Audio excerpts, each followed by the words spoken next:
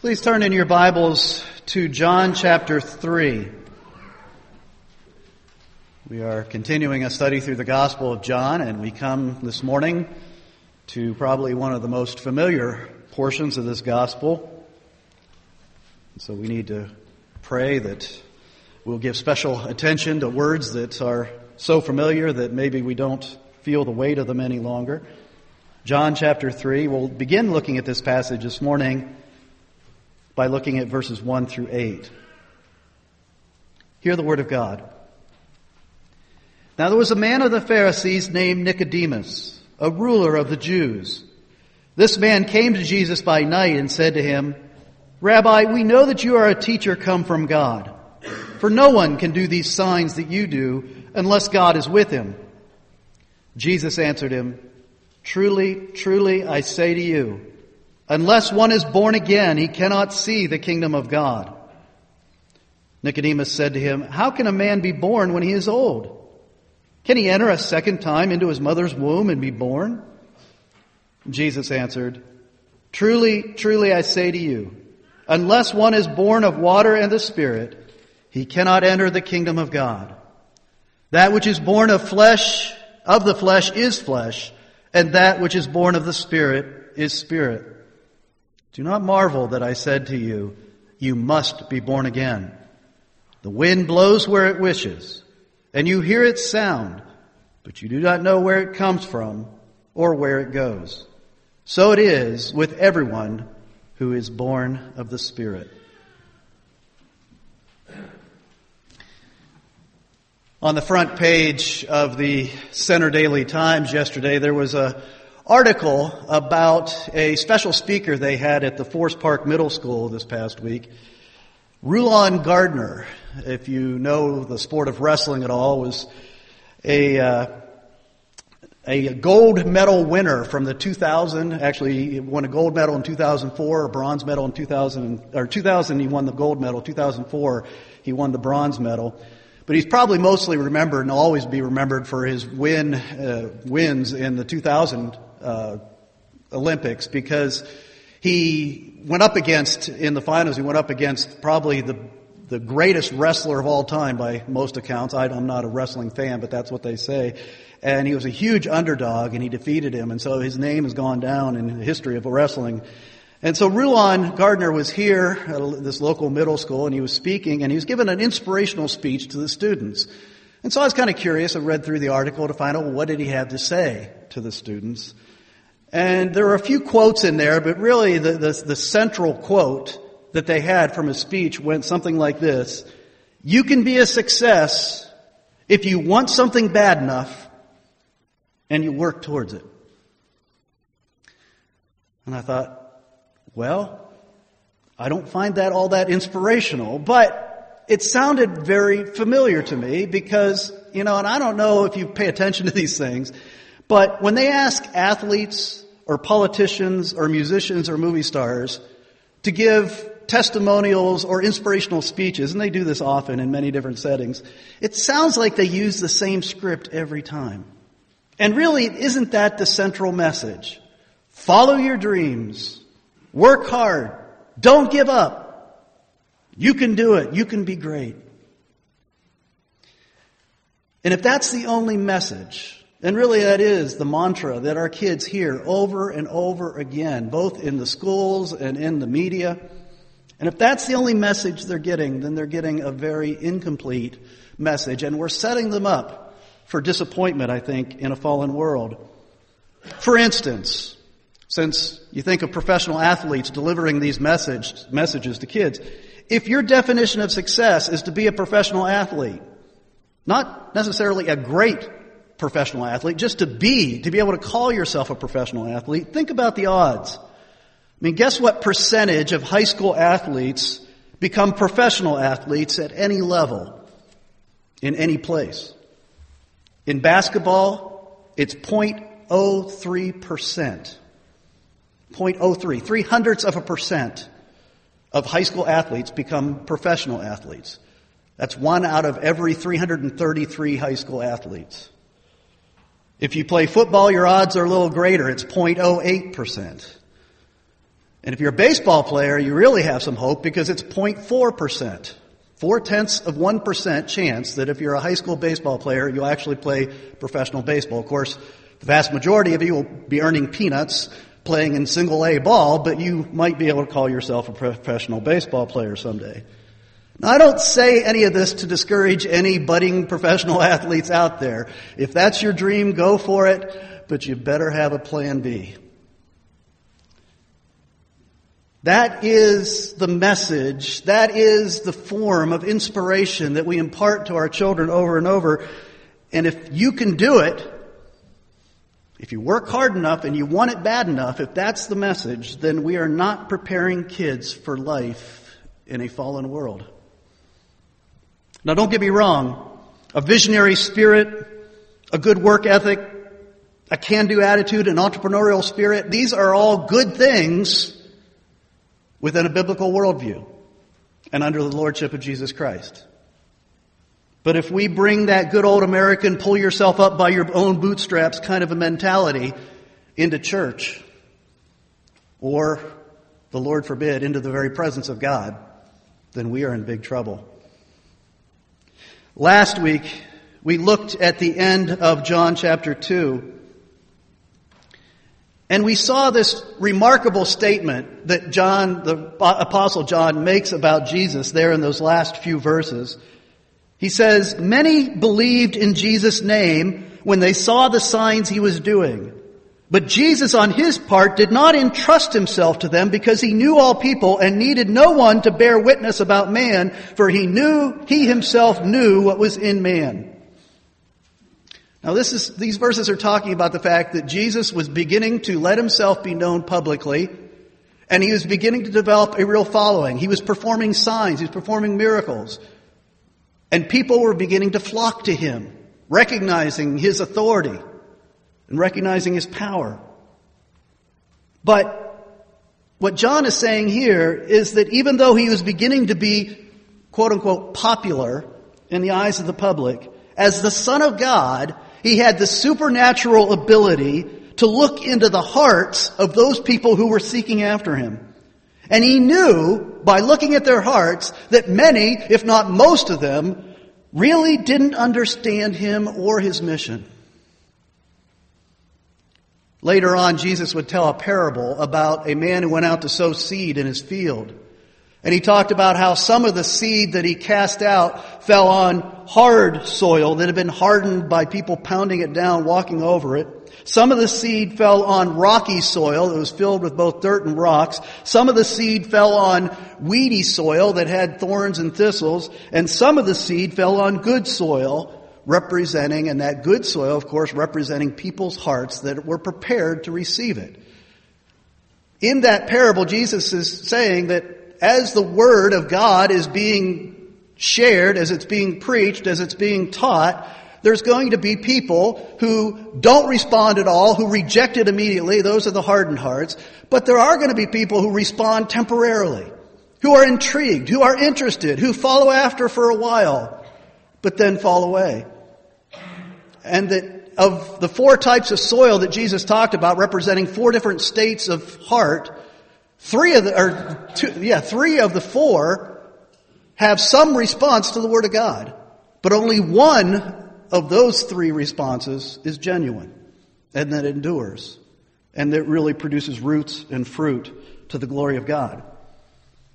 Well, here in chapter 3, and actually it's kind of interesting, if you understand what John is saying at the end of chapter 2, you understand why he shares some of the stories that we have in chapters 3 and 4 and beyond. Because he begins to talk about people that follow after Christ.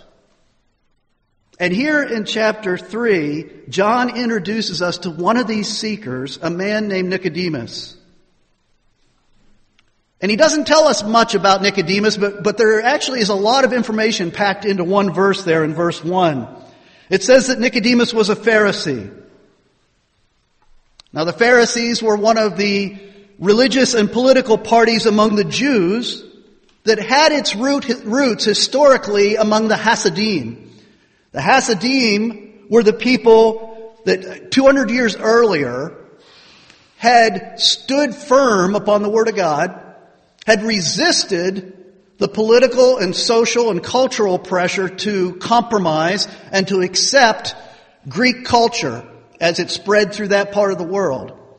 And they made a name for themselves and fought both spiritually and physically fought against the attempts of the Greeks to try to assume them into Greek culture and to try to get them to compromise their religion and their morals.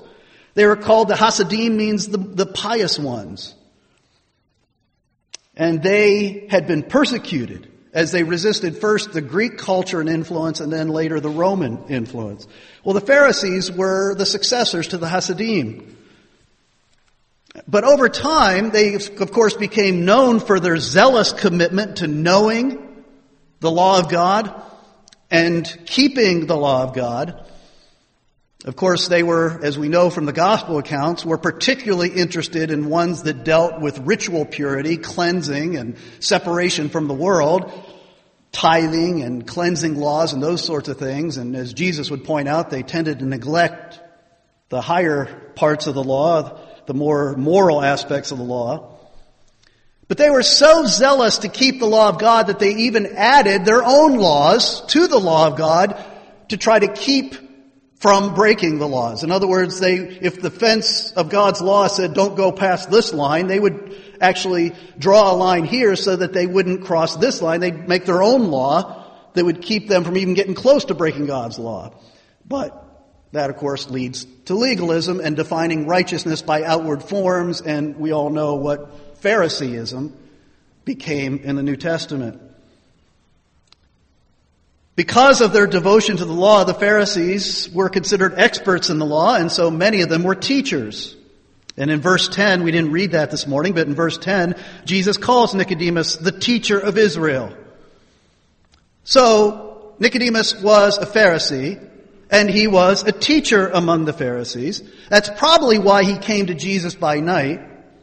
It wouldn't look good in the eyes of his peers for Nicodemus as a teacher among the Pharisees to be consulting with someone who is becoming known as an unauthorized rabbi who is stirring up some trouble. But not only was Nicodemus a Pharisee, and not only was he a teacher among the Pharisees, but John tells us he was a ruler of the Jews. That means he was one of a handful of prominent Pharisees who actually had been made a part of the Sanhedrin. And the Sanhedrin was like our Senate, a governing body representing the people, but it was made up of 70 men, and these 70 men, among the priesthood and the Pharisees, these 70 men had both religious authority and civil authority, of course, under the Romans. The Romans had the final say on everything because they were under the Roman Empire. So we're talking about a man who obviously is prominent both in a religious sense and in a civil sense in Israel. A very important man. But what John tells us here is surprisingly he was a seeker. He was in the process of becoming a follower of Christ, possibly. And so he comes to him by night to ask some questions. In verse 2, he approaches Jesus and says, "Rabbi, we know that you are a teacher from God." Why did he, of course, later on we know some of the Pharisees would introduce their comments or questions to Jesus insincerely, but you get the sense from the text that Nicodemus really means it. That he is representing some among the leadership of the Jews that actually did believe that at the very least Jesus was a prophet. He had been sent by God because they were scholars of the Old Testament and they recognized what true signs were. And they saw that the kind of signs or miracles that Jesus was performing, that they were signs that he was sent by God. He is a legitimate prophet of God. And you get the sense that Nicodemus is possibly being persuaded that maybe he's not just a prophet, maybe he is the promised Messiah. The one, the king that God had promised, the one of the line of David who would come to establish the kingdom on earth, to deliver his people from all their enemies, and to establish true peace or true shalom, the great hope of the Old Testament on earth. Of course, shalom, we translate that by the word peace, but it really meant much more than just an absence of conflict and suffering.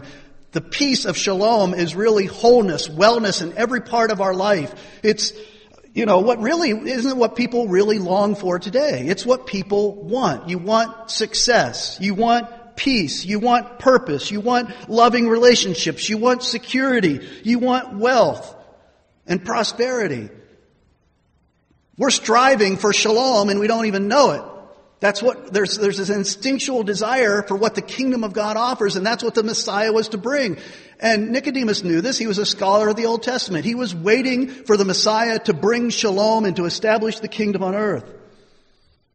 And so he comes ready to ask questions, but notice he didn't ever get to ask his question, did he?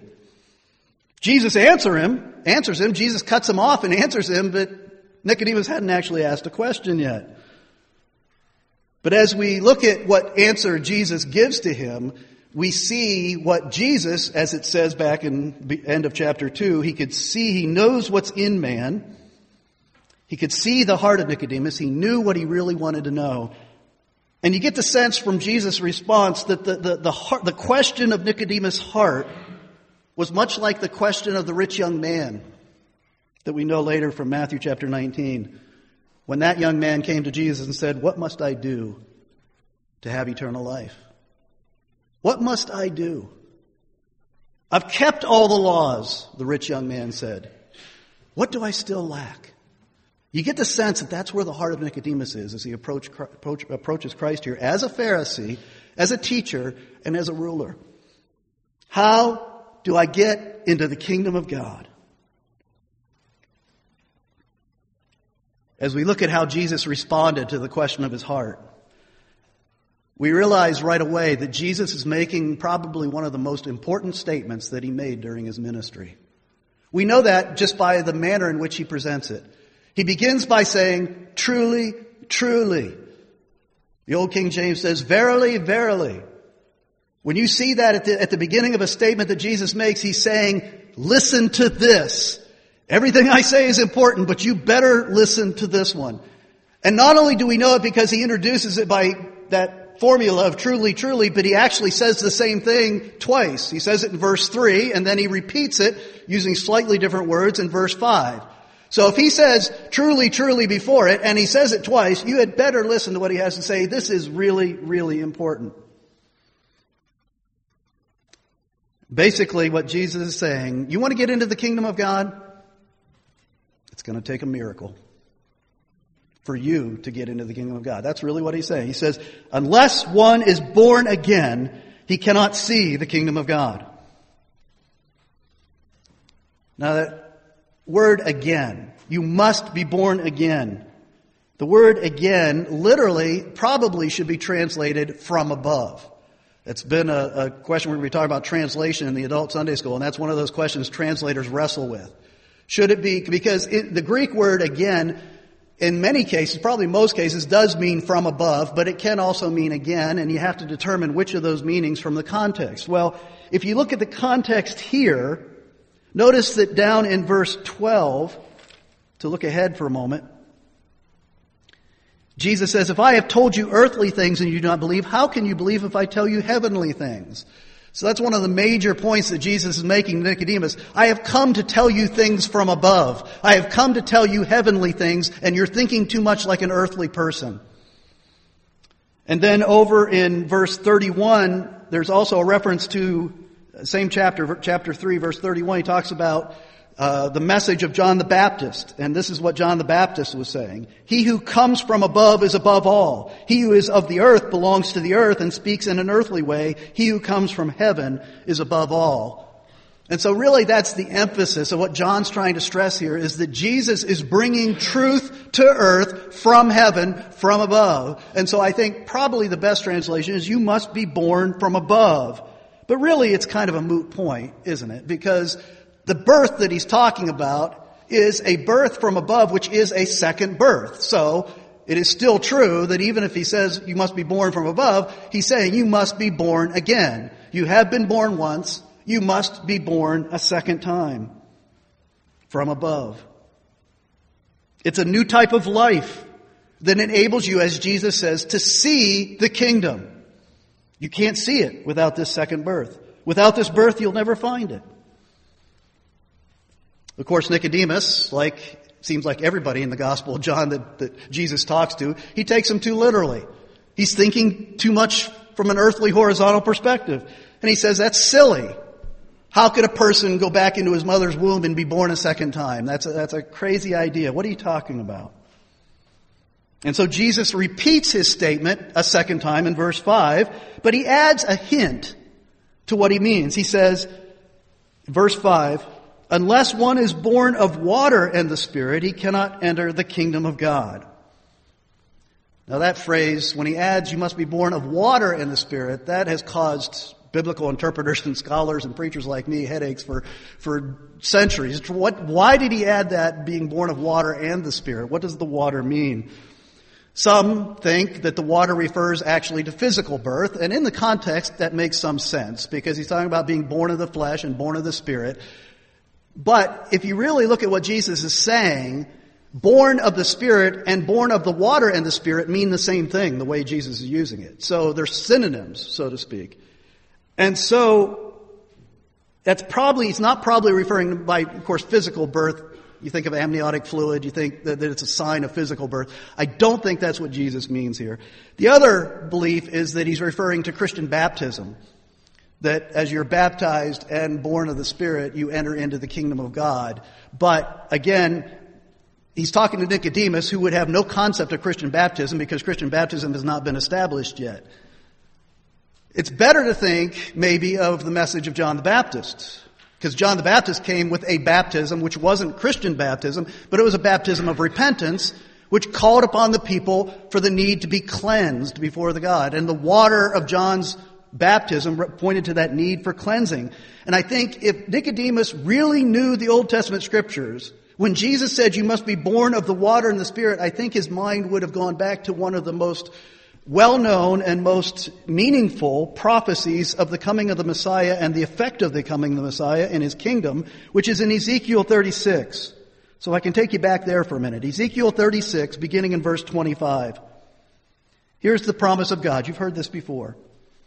He says, I will sprinkle clean water on you, and you shall be clean from all your uncleannesses, and from all your idols I will cleanse you. And I will give you a new heart, and a new spirit I will put within you. And I will remove the heart of stone from your flesh, and give you a heart of flesh. And I will put my spirit within you, and cause you to walk in my statutes, and be careful to obey my laws. A powerful statement about what would happen as a result of the Messiah's ministry.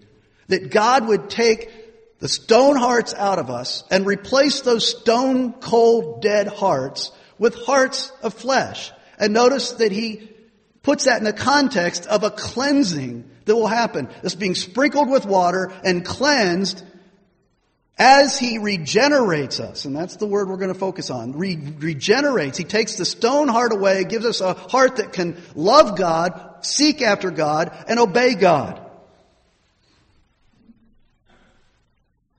Paul, in describing the work of regeneration, also brings in this idea of cleansing and regeneration over in Titus chapter 3. Let me read you verses 4 and 5. But when the goodness and loving kindness of God our Savior appeared, He saved us not because of works done by us in righteousness, but according to His own mercy, by the washing of regeneration and renewal of the Holy Spirit.